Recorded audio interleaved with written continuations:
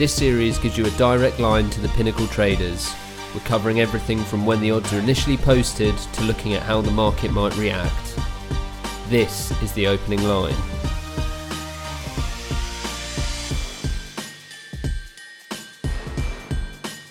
We are right at the business end of the NFL season now. The conference championships are up next and soon we'll know who is battling it out for Super Bowl 54. He's been with me all season, so you should know by now who's helping analyse the odds for this weekend's games. It's Adam Chernoff. Ben, how's it going? Going very well, thank you. How was last weekend for you? Was it a bit better than the weekend before? Saturday was an absolute train wreck, and Sunday was as good as it ever gets. So ended up in the green, but it was awfully grim after Saturday wrapped up with Baltimore and Tennessee falling short of the total. It sounds pretty reflective of the season as a whole. That's very accurate. Right, so we changed it up a little bit last week. We did a recap of the games from the weekend, and I'm assuming you're happy to do the same again today? Let's do it. Cool. So first we had San Francisco 49ers winning 27-10 against the Minnesota Vikings. Pretty much about that impressive defensive performance from San Francisco. The Vikings were keen to pass the ball, but it didn't really work out for them. And a century game from Tevin Coleman helping the 49ers to what seemed like a pretty straightforward win. Is there anything worth noting in this for you? Not a whole lot. We talked last week here about how the matchup that worked out extremely well for Minnesota going into New Orleans was not going to be the same case going into San Francisco. And almost every single thing that they were able to do turned out as such. So it was not something that necessarily surprised me within the result.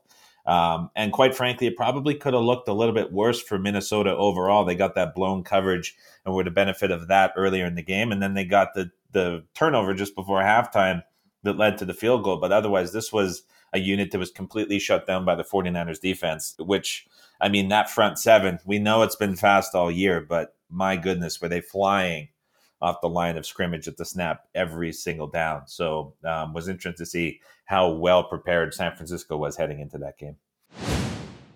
We'll go from one that was pretty straightforward to one that wasn't. Obviously, the big shock of the weekend came as Tennessee Titans beat the Baltimore Ravens 28-12 on the road. I think a lot of people know that the Ravens' performance was a lot better than the box score suggests, but a big chunk of luck and another massive game from Derrick Henry got the Titans the win. I think judging them purely on results, which a lot of people tend to do, the Titans have made a few people look pretty silly this season, probably myself and you included, if we're honest there. But perhaps you can explain why it was another game or another example of them not really playing well, but still getting the win. Yeah, it was another case we talked about on the show last week, saying that if Tennessee was able to get the Ravens into third and fourth down, that's where Tennessee had a chance to win the game. And the Titans are the 28th ranked defense on first and second down. However, they were able to force Baltimore into 4 different fourth down situations, and Tennessee forced a turnover on downs on all 4 of those plays. So it wasn't necessarily a question of a great team effort all around from the Tennessee Titans. It was just them overachieving on those late downs where they've been a top 12 defense for the course of the season. So Baltimore, by far and away, the most successful team on third and fourth down when it comes to throwing the football as well as running it.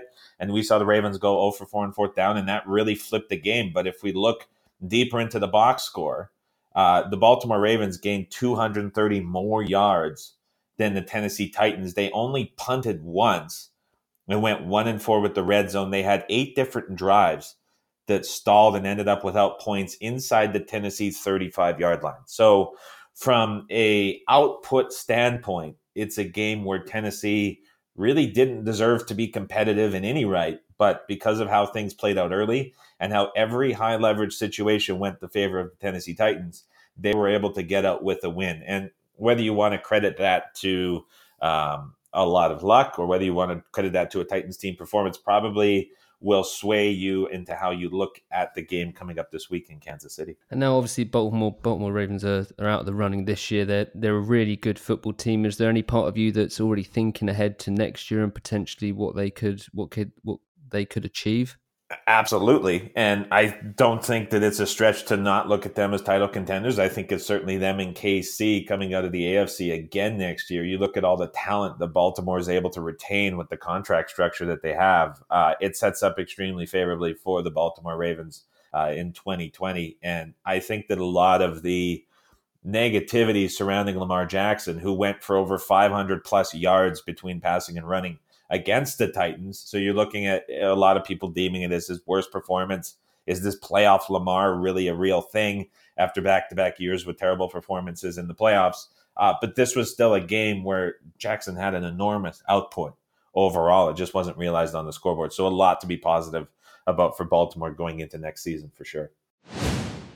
Right, so now we can move on to the game to watch from the weekend, probably the game to watch from the entire season. Kansas City Chiefs 51-31 against the Houston Texans.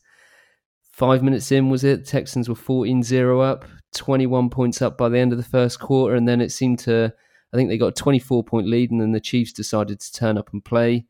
4 minutes in that second quarter to get back to 24-21. And then, I mean, second half wasn't as crazy as the first, but the fact that the game ended 51-31, it's just quite remarkable. A difficult one to do it, but can you break that one down for us? Well, I think this is the best way to describe how it worked out. I was really heavy on Kansas City in this spot, and the wife was in the kitchen. I sat down on the couch. I was watching the game, and after the Texans went up 21-0, which, like you said, was just over 6 minutes into the game, I walked up and went to the kitchen. The wife looked at me. She said, "Why do you look like you want to punch someone? What happened?" And I said, "Well, I just think I lost. I just think I lost another big one this season. It's getting pretty frustrating." She's like, "But didn't the game just start? How could you have already lost?" And I started laughing. And I was like, she doesn't get it. And clearly she was onto something when she was mentioning how early it was, because we saw the most pass-heavy team in Kansas City. A very accurate illustration of why passing is much more efficient than rushing, as they were able, the Texans, by getting that early lead, almost turned Kansas City into the most dangerous team they can be, forcing them to pass. But certainly a couple breaks went the way of the Kansas City Chiefs to get that comeback. But the interesting thing was in like group chats that I'm in and different discussions for NFL betting and odds, in the first quarter, everyone, I think, rightfully thought that game was dead.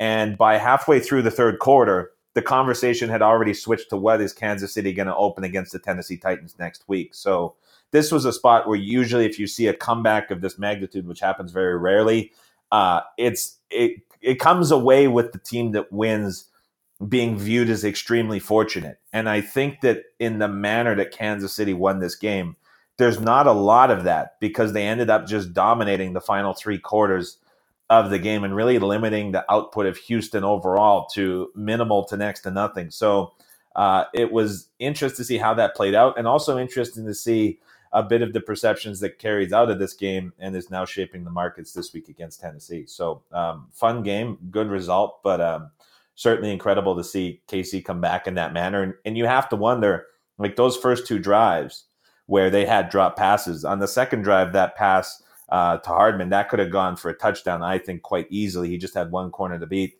On the first drive, the drop by Kelce, you don't know what that drive ultimately turns into, but this game could have looked a lot different if not for those two initial drops and then those two plays on special teams. It sounds obvious, but you wonder how many points does KC ultimately hang if it goes a little bit different direction. But it was passing offense that got whatever they wanted all game at nearly 9 yards per pass. So you're big on them pre-game. Did you get anything down in play, or was it just when you were sat there sweating on it?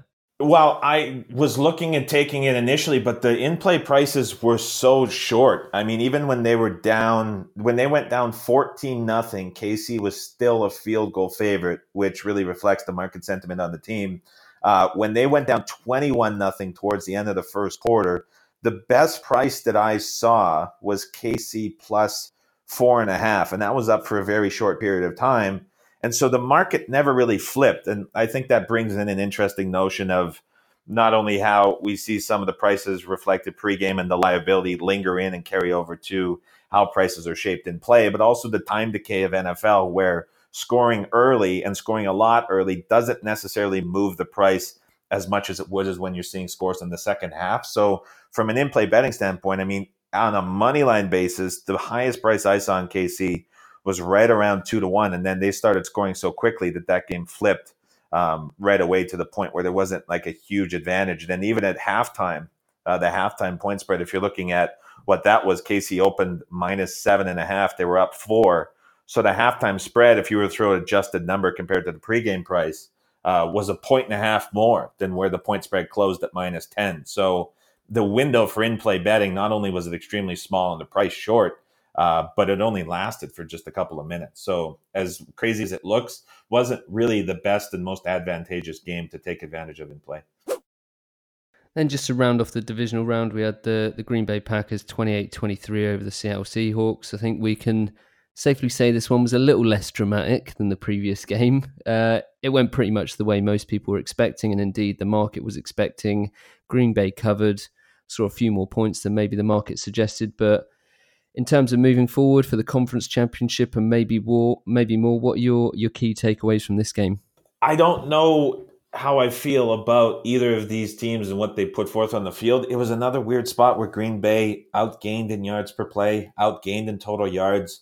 They won more than half of their games in the regular season where they were in the same situation, outgained yards per play and outgained in total yards. So it was a very Green Bay-esque game for what we've come to know from them. And the same thing can be said for Seattle. Like, it's hard to take anything away in terms of ratings or pricing from either of these performances because it's exactly what we expected to happen. The game script for Green Bay is extremely real, and Seattle, when they were forced to pass, became much more efficient than when they were still trying to sort of establish any resemblance of a ground game, which didn't turn into much for them overall, although it did get them, with the help of Russell Wilson, over that hump, who led the team in passing as well as rushing, running for 64 yards. So they did break the century mark, but to no avail. But it was just, it was a weird game overall. It worked out, got over the total, which was great. Both teams perfect in the red zone, which for Green Bay, letting Seattle be perfect in the red zone potentially doesn't bode well going into San Francisco.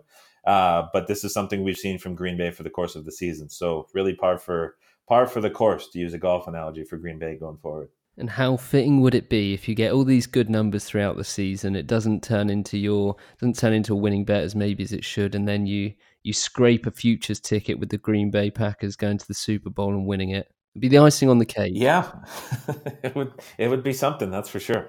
Right, so now let's move on to our games. You ready to get into these? Let's do it. Cool, so we've got the Green Bay Packers at the San Francisco 49ers. Barely seen any movement here, and the market seems fairly balanced. Pinnacle opened up at San Francisco -7 and an over-under of 45. San Francisco have edged out to -7.5, and the over-under is still on the same mark of 45. I spoke to the traders about this one. They're obviously happy with the numbers they put up. They did say a lot more money is going to be coming in closer to post, so that will obviously be the real test of how strong these lines are. In terms of the matchup, we talked about how the 49ers game worked out at the weekend, and it's kind of been the story of their season so far. Very consistent, versatile offense. They can beat teams going through the air on the ground, and they're obviously backed up by a very, very good defense. Probably the best there is against the pass and pretty decent against the run as well. For the Packers, it's going to have to be one of those big Aaron Rodgers games, isn't it, if they're going to stand a chance of winning this one. We also know Aaron Jones can be dangerous, and he could be used to target the 49ers' one potential weakness on the run. These two met up not so long ago, week 12. It was one the Packers want to forget, 37-8. That one finished in favor of the 49ers. Just what can the Packers do to stop that happening again? Is there a case to be made for them at 7.5 points? I'll try and make one. It doesn't necessarily I'm getting involved with them. But I think that this is an interesting conference final week because we have two very recent matchups between both of these teams that were played. The Titans-Chiefs played in week 10. These two teams played in week 12. And those final scores are going to dictate a lot of what people think about these games and how they approach the betting market in both of these games. And so if we look back at that game, right, the 49ers had a couple more injuries on defense, which I'll touch on in a second, but that price was 3.5 for San Francisco, and there was continuously support for the Green Bay Packers in that game, and it kept going 3.5 down to 3, back to 3.5, and anytime it got to 3.5, it was being bought back for Green Bay. And something that I would encourage people listening to the show to do is go back and listen to our episodes from that week or your favorite NFL show and just listen to how people were talking about that game in that situation, because knowing how people handicap that game is much more valuable than knowing the final score in those games. Because when you look at the NFL specifically, rarely will a team get beat, and beat to the extent that the Green Bay Packers were beaten by the 49ers, in the same manner on consecutive games within a season. It's such an adjustment league with so much film and tape and analysis that teams are able to adjust, especially with a delay between when the games are played, when they're not consecutive spots. When you have time to put forth another game plan and you're already through that experience of playing them once, you're going to have to do something very different. And the points that were really made for the initial handicap that are still valid today was the Green Bay Packers have a couple things working in their favor against this 49ers defense. The first is that the Packers offensive line ranks number 1 in the NFL in pass block win rate, which means they're, by the ESPN metric, which looks at how long can offensive linemen hold their block for 2.5 seconds or more, Green Bay is number 1 in that category. What we know about the San Francisco 49ers is they blitz at one of the lowest rates in the NFL, but they get pressure at one of the highest rates. So they only bring 4 guys on a pass rush most frequently, and that's when they generate their pressure, and they drop 7 guys back into coverage. And that's a very different look for a lot of quarterbacks in the NFL. It's very different from what other teams that generate a lot of pressure do, who rely on the blitz to get that pressure and sustain it. San Francisco is able to do it in a way where they only bring 4 guys, have a lot of success doing it. And we've seen 2 veteran quarterbacks this year in Jared Goff and Russell Wilson take on this 49ers defense 2 different times. And so if you look at Jared Goff, his first game, 1.7 yards per pass and a 29% success rate. In game 2, that jumps all the way up to 7.0 yards per pass and a 47% success rate. So he went from as bad of a performance as you'll ever see to well above league average in terms of success rate and yards per pass. Similar situation with Russell Wilson, 4.9 yards per pass in his first game, a 49% success rate. In his second game, 5.4 yards per pass and a 52% success rate. So another spot where a veteran quarterback facing this defense for the second time within the season steps up and puts together a much better performance. And that really talks and speaks about how when you're playing a team for the second time, it's really difficult to put forth the same game plan 2 times in a row and beat your opponent. Aaron Rodgers, his first game, 1.9 yards per pass and a 29% success rate. So dead equal with Jared Goff. And that offensive line was beat up. The running game never got going for Green Bay. They still got to near the 100-yard mark, but it was just ineffective in how they were able to use it. And the Packers were consistently punting in that game, if not for the Aaron Rodgers fumble on a couple, the opening drive as well. He gave that ball up, set San Francisco up with a short field, but it was just a dominating performance by the 49ers. So what does that look like in this spot? We've seen other coaches put together much better game plans the second time around. Matt LaFleur in press conferences says that he's spending 3 days this week reviewing what happened in that first matchup and is trying to adjust off of that. So I would suspect that we're going to see something very different from Green Bay. And the question is, how do the 49ers adjust to it? They've got Shanahan and Saleh as the defensive coordinator, like 2 of the best coaches in the NFL right now. There's no question about it. This 49ers team, absolutely dominant. But I think that we see a much better showing from the Packers offensively. And the other 2 things that the Packers have going for them is in that game last week against the Vikings, in my opinion, Garoppolo had the worst passing game of his career. And it was very much disguised by the 49ers receivers who were catching absolutely everything thrown at them, specifically all of the throws that were behind receivers, as well as some of the ducks that floated out to the sidelines that they were able to grab as well. So it was a game where I think Garoppolo's getting a bit of credit for his 11 completions. We saw how little trust Shanahan had in him down the stretch in the second half, where he was consistently putting together drives that were extremely run heavy. Garoppolo for the season as well, the one spot where he really struggles is against pressure. And the Packers, if they do one thing well defensively, it's generating pressure on opposing quarterbacks. So all of these things existed in the first matchup, and none of them came to fruition. I think it's another spot where everything still sets up in the same manner for Green Bay. I'm not sure that I make this an expensive 7.5. I would be much closer to 7. I haven't taken Green Bay. I don't think I'm necessarily going to have anything on this game because anything from a numbers perspective points the way of San Francisco. And it's more of a fade of Green Bay than anything else for a lot of people who are just betting on the numbers. I don't know. I don't think it's as one-sided as it's being made out to be. And it's just an interesting handicap, but I'm not sure it's the best game overall to bet. I said there that we know Aaron Jones can do some damage, but it obviously doesn't take a genius to work out that Green Bay's threat is going to come from Rodgers connecting with Devontae Adams. The 49ers know that. They'll be looking to cut him off. They did a pretty good job of it before, but how much of it goes into, you kind of mentioned there that it might be a different game plan from Green Bay's perspective. They've been so heavily reliant on that kind of tactic before. Are they going to be looking to free him up, or is it a case of identifying alternatives that can hurt the 49ers while maybe attention is elsewhere on, like Devontae Adams? Well, I think that certainly Aaron Jones is going to have to play a part. Like the Packers are going to have some resemblance of balance very early on to sort of negate the pass rush of the 49ers. They're also really going to have to get involved with some play action as well. Anytime you use play action, it really negates opposing pressure and slows down the pass rushers, forcing them to sort of respect the play fake. So if the Packers are able to find some sort of balance and use some play action, I think that they're going to have some success moving the football through the air against this defense.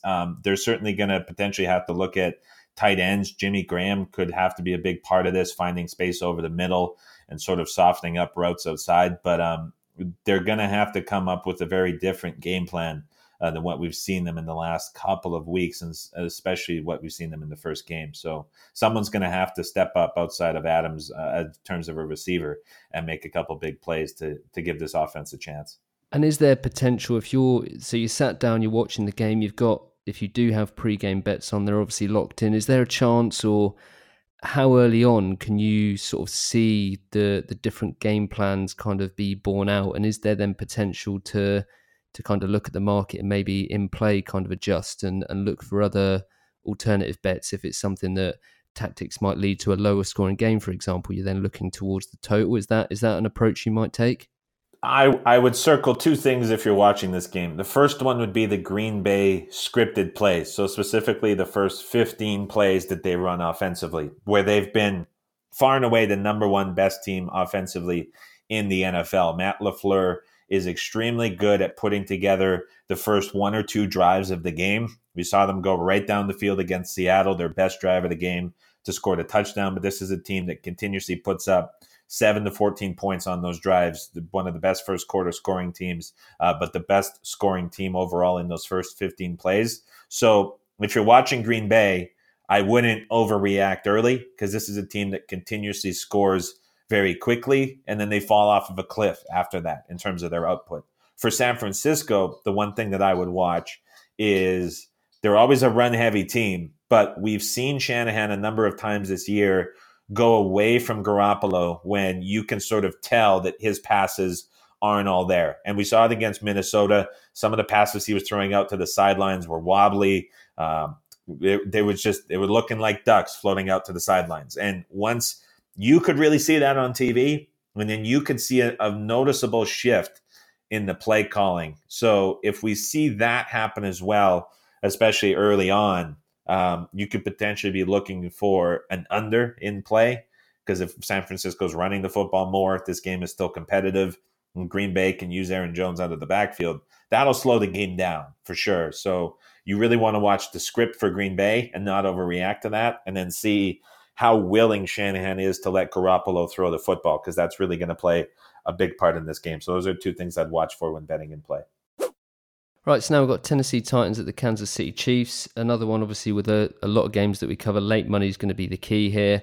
Opening numbers with Kansas City minus 7.5 and a 51-point over-under. No change on the handicap, but the total has gone up, interestingly, to 52.5. Again, spoke to the traders. They see this one the same as everyone else. I think the performance or potential performance from Derrick Henry is causing them a bit of a headache. Another big game from Kansas City on offense is expected, but Henry obviously has the potential to keep things close. Most people seem to agree with that given what we've seen so far from the market. But again, when those high limit bettors come in later in the week, we might see some more interesting movement.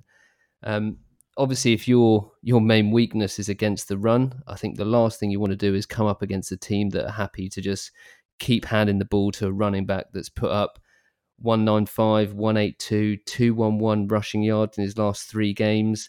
I think go back a few weeks and the Texans did show that Henry could be contained, but then he did also run them for 211 yards 2 weeks later. Go back to week 10, Henry had another big game with 188 rushing yards against the Chiefs. Can they come up with a game plan to make the Titans go through the air, or is this just going to be a case of back and forth? Mahomes opening up a weak Titans pass defense and then Henry just running the ball the other way. How's it going to play out, do you think? Well, there's 2 things that Kansas City needs to do. And the first one is score, because the more points you put on the board, the more difficult it is for the opponent to run. So they're not going to have a problem doing that, which we'll touch on in a second. And the second thing I would say is they need to shut down the play action pass. If Derrick Henry wants to run for 285 yards in this game, let him do it. Just let him. It doesn't matter, because there's going to come a time where the Kansas City Chiefs have a lead and Tennessee has to move away from the run game. We saw in the first game of the playoffs. Tell that to the Patriots, Adam. Well, they were, I mean, you look at them, they had a 1st and goal at the 1, and then they didn't score a point in the second half. If they convert the 1st and goal, or they score a single point in the second half, they win the game. And on one side, we see Derrick Henry with this historic performance. They scored 14 points.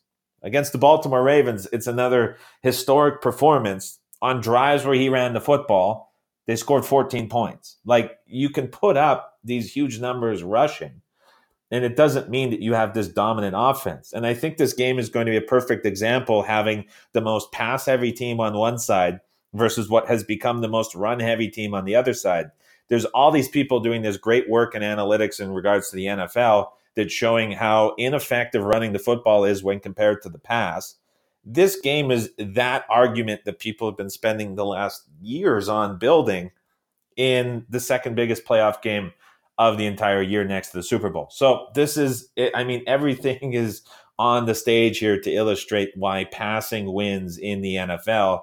Like we saw against the Houston Texans, the Chiefs were down 24, and they came back within the matter of 13 minutes to take the lead and ultimately control that game. But look, this, again, if Kansas City can score, then it's all about stopping the pass. And I think that that's the one spot where KC is more vulnerable than the run, because they can let Henry run for whatever he wants. But if Tannehill gets hitting bigger passes down the field, that's where this becomes problematic. And the loss of Juan Thornhill for the Chiefs does leave them vulnerable deep down the field over the middle. We saw Houston able to exploit that a couple times in that spot. Was as bad as their points output looked outside of those 2 defensive scores. Watson was able to move the football on this Kansas City secondary. And that, to me, is the one concern coming into this game that Kansas City needs to tighten up a little bit. This is a much improved secondary from what we've seen from Kansas City early in the season, last season as well. I think that it's getting disrespected a bit in that regard. But this is a Kansas City defense that really needs to shut down those big passes, because if Tannehill gets rolling in this game, then it becomes a shootout back and forth. If they can stop that, then they can control the game and really do whatever they want. And we're looking at this spot from a case of Kansas City and what they do on first down, where this could potentially play into the Titans' hand a little bit. KC 29th on the season at defending rushes on first and second down. Tennessee, as we know, loves to run the football on first and second. So if Tennessee gets rolling and Kansas City can force them into those third down spots, it's going to become another situation like we saw against Baltimore, where you're looking at these high leverage third and fourth downs for Tennessee. They can convert them, then they can keep drives going. But as we know, when you have these huge performances in those spots, it's not necessarily something that continues to hold. We also look at Tennessee within the red zone, 8 for 8, perfect 100% so far in the playoffs, and as well as including that game against the Houston Texans to end the season. So they've converted all of their red zone drives that they've generated in the last 3 games that they have played. And this is a Titans defense that's held New England and Baltimore 1 of 7 from the red zone, but it's a Titans defense that was third worst in the NFL during the regular season for red zone defense. Red zone, a lot of luck is involved when you get inside the 20s, just because of the field position. You need plays to work out when you're getting there, but it's a really stat that's based a lot on luck. And we've seen the Titans very good offensively, very poor defensively, but all of a sudden their defense is playing well above the rate that they've put forth for the entire season. So that's another little interesting wrinkle as we look at this. But for me, Kansas City, fifth best passing team on first and second down. Tennessee, second worst pass defense on first and second down. If we look at this Titans secondary as a whole, they've allowed 48% of passes to great success fall over the course of the regular season. That was against the ninth easiest schedule of opposing passers. This is a huge step down in class for Kansas City, even from Houston, in terms of the secondary that they're facing. If you thought the Texans had a difficult time matching up against the Chiefs receivers and Patrick Mahomes, Titans are going to have a much bigger challenge on their hand. And the Kansas City Chiefs did that whole comeback. They handed the ball off twice in 2.5 quarters. Might not be a spot here where against the Titans defense is much better defending the run, where Kansas City is really forced or wanting to establish any sort of ground game. This can just be another passing onslaught from the Kansas City Chiefs. I like them first half. I like them full game. I think this game gets ugly, and KC wins and covers pretty comfortably overall.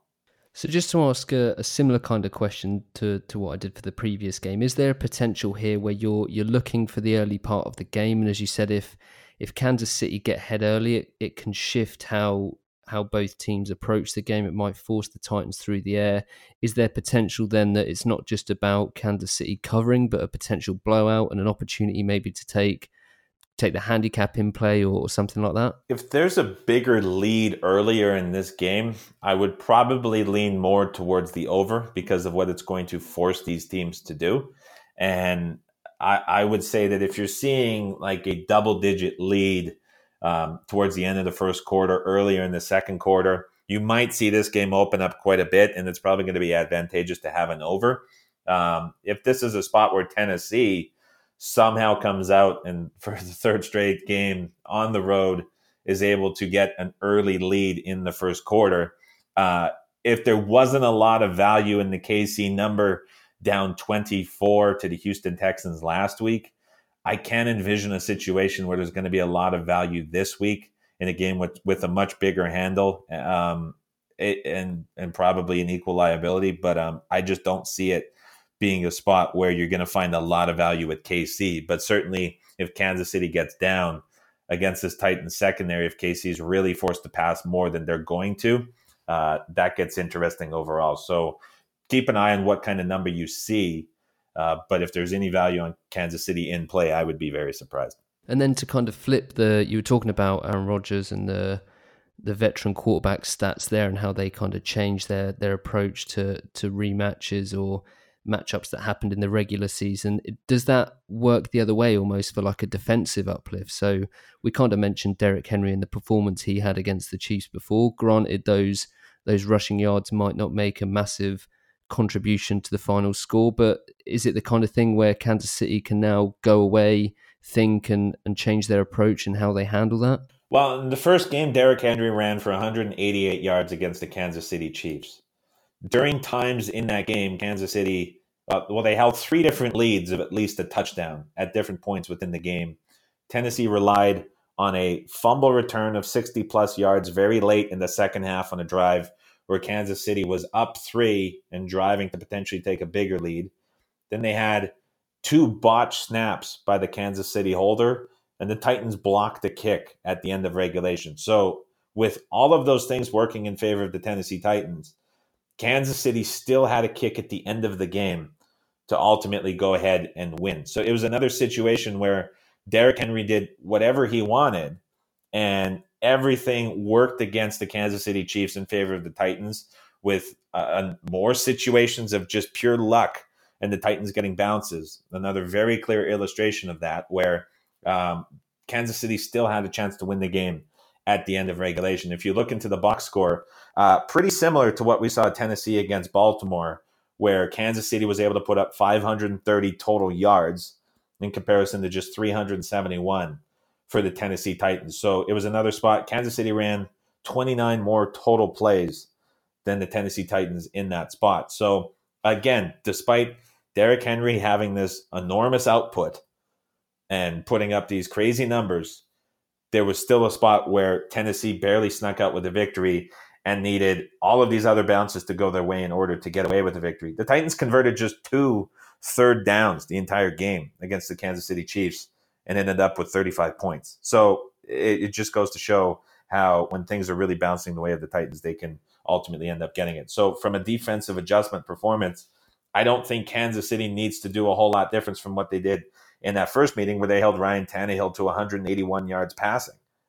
That's exactly the numbers that you want to hold them to in this spot. Ideally, if you can get lower, fantastic. We've seen him fail to break 100 in the last 2 games against the Ravens and the Patriots. But if KC can hold Tannehill to similar numbers to what they did in the first meeting, there's no question that with this venue switch, Kansas City is going to come away with a victory. You want to tap up someone at the Titans, Adam, get them to put a few bets down for you. They seem to be getting all the luck this season. It's insanity, really, to see some of these box scores and how it's played out in favor of the Titans. But it's just, and like I said, within the red zone, some of the numbers that they're putting up offensively and defensively are just incredible. So going to look a lot different this week, though. Well, that is the end of today's episode. Wasn't that long ago we were talking about the excitement of the start of the season. Now we're just 1 game away from the Super Bowl. Appreciate the time as always, Adam. I'm sure our listeners will benefit from your assessment of the game, so thanks again. Thanks, Ben. 1 more to go for the big one with the Super Bowl. So season went in a hurry, but looking forward to this weekend and the final big game in 2 weeks. There we go. And if anyone is interested in betting on the conference championships games, then head to pinnacle.com. Thanks for listening. Good luck with any bets, and please remember to gamble responsibly.